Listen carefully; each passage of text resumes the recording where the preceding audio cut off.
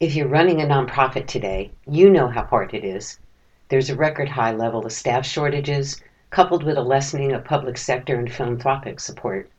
And as nonprofit leaders, you're aware of the intersectionality of all the issues you deal with. And yet, you're expected to keep your agency running, your donors satisfied, and undertake bigger and more ambitious initiatives. And if you're a woman nonprofit ED, there are the additional pressures of dancing the dance, of exerting your authority in a way that doesn't offend, while shouldering the bulk of responsibility for responding to your family's needs. And burning the candle at both ends and seeing the possibility of burnout right around the corner is an all too often state of affairs. I spoke last week about the importance for women nonprofit leaders of having a professional support system. And hopefully it convinced you to become intentional about taking care of yourself by building a system of support.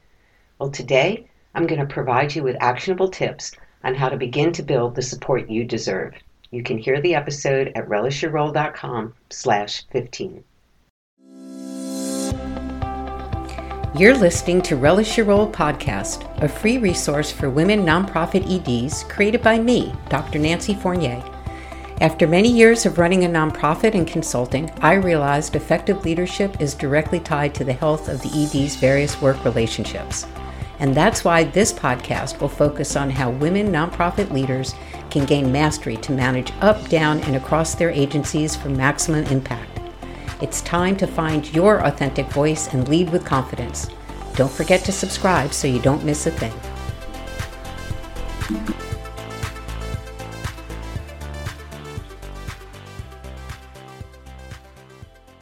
I could lay out a convincing case for why this is one of the most stressful times to run a nonprofit.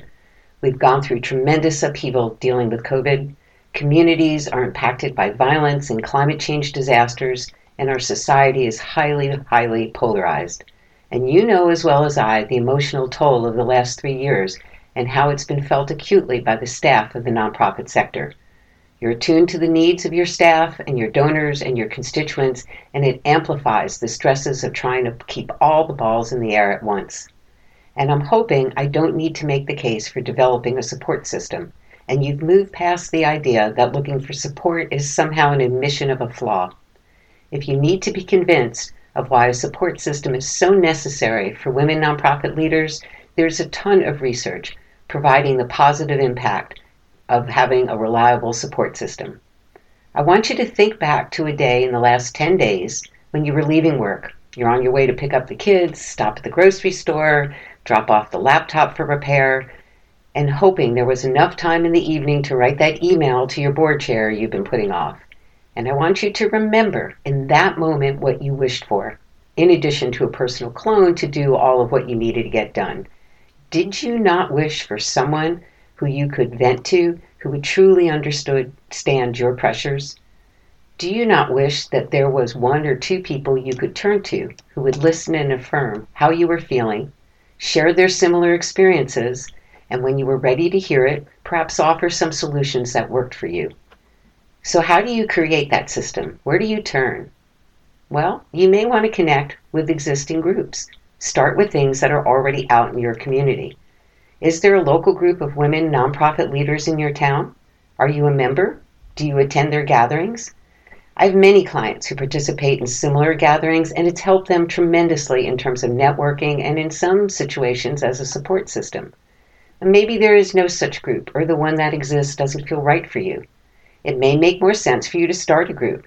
Just start as an informal quarterly gathering for lunch. You decide if you want to invite only women, if they need all to be from the nonprofit sector, whatever fits best for you.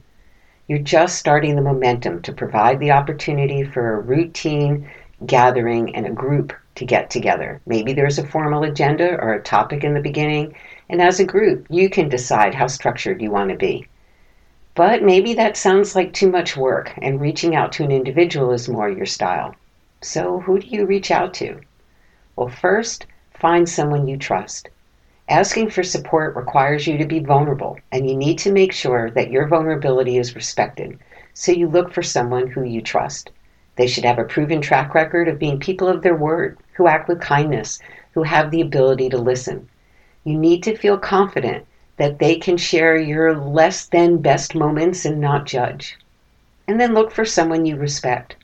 A good support system will not only give you a sense of belonging, but should also give you an opportunity to learn. You want to be able to ask for suggestions or guidance, so it's important you place value on that person's perspective. And look for someone you can relate to. If juggling an agency and having elementary school children is a large stressor for you, look for someone who shares or has shared that situation. If you're the first woman of color to run your agency, look for someone who has dealt with the same challenges. Whatever descriptor factors is that's important to you, find someone that shares it so they understand intuitively what your struggles are. Look for someone who has wisdom. If you can, look for someone who has the benefit of years of experience. Sometimes there's more wisdom to be gained to being with someone who has come from distances from the same stressors you're struggling with. If you're struggling with concerns about feeling judged, it may be helpful to reach out to someone who's outside of your peer group. So there's 4 attributes to look for if you're going after individuals to be part of your support system. They're trustworthy, you respect them, you can relate to them, and they're wise. So who comes to mind? These are not the same folks in your friend group, and it may be a person you don't know all that well, but intuitively know your life would be better with them in it. So reach out to that support person. There's no magic to it. It's just getting up the nerve to reach out to someone. And I know the fear is there, and people are busy, and they may not respond, and you might get rejected, or feel stupid, or exposed. But call that person, or write them an email, or send them a direct message, and set up a time for coffee or a phone call. Just start the conversation and see if you click. Creating that support doesn't happen quickly. It does take time. But what would it be like if you were the recipient of a similar email or phone call? When a person reaches out to you, references whatever work experience or interaction you have in common, and their desire to get to know you or your agency better, how would you respond? Wouldn't you be flattered or curious or interested in pursuing the conversation? You may be ghosted by a few. It's a real risk, but one that I think is worth it. The other possibility is you might begin to develop a relationship with someone who can serve as support for you when things are hard or overwhelming or just plain frustrating. You know your own risk tolerance, and you need to listen to it as you take that first step in either finding a group, starting a group, or reaching out to an individual. Remember your motivation to combat the isolation that many nonprofit women ED leaders feel and gain the support you deserve. Just take the first step. You can do it, and I am here to help. Thanks for listening today. I know the job you have is hard and appreciate the work you do every day. I help women nonprofit EDs manage their work relationships and lead with their authentic voice. Learn more about me and my services at relishyourrole.com. And if you're getting value from this podcast, please share it with other nonprofit leaders.